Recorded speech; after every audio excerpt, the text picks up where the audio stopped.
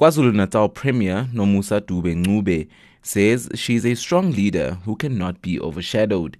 She was speaking to the media on the sidelines of a festive season safety plan launch in Hammarsdale on Tuesday during the Provincial Safety Month. I do not believe that I can be overshadowed. I think I'm a woman enough, I'm strong enough, and I'm a leader enough, and I do not believe that any woman at any time need to feel overshadowed. I think we need to understand that we are leaders in our own right, and we should not feel intimidated in any way or any shape or form.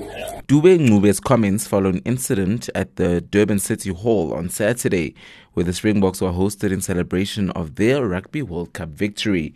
During the event, Economic Development MEC Siboniso Duma lifted the Webb Ellis trophy during a photo opportunity meant to be celebrated by Springbok lock Eben Etzebeth and the Premier.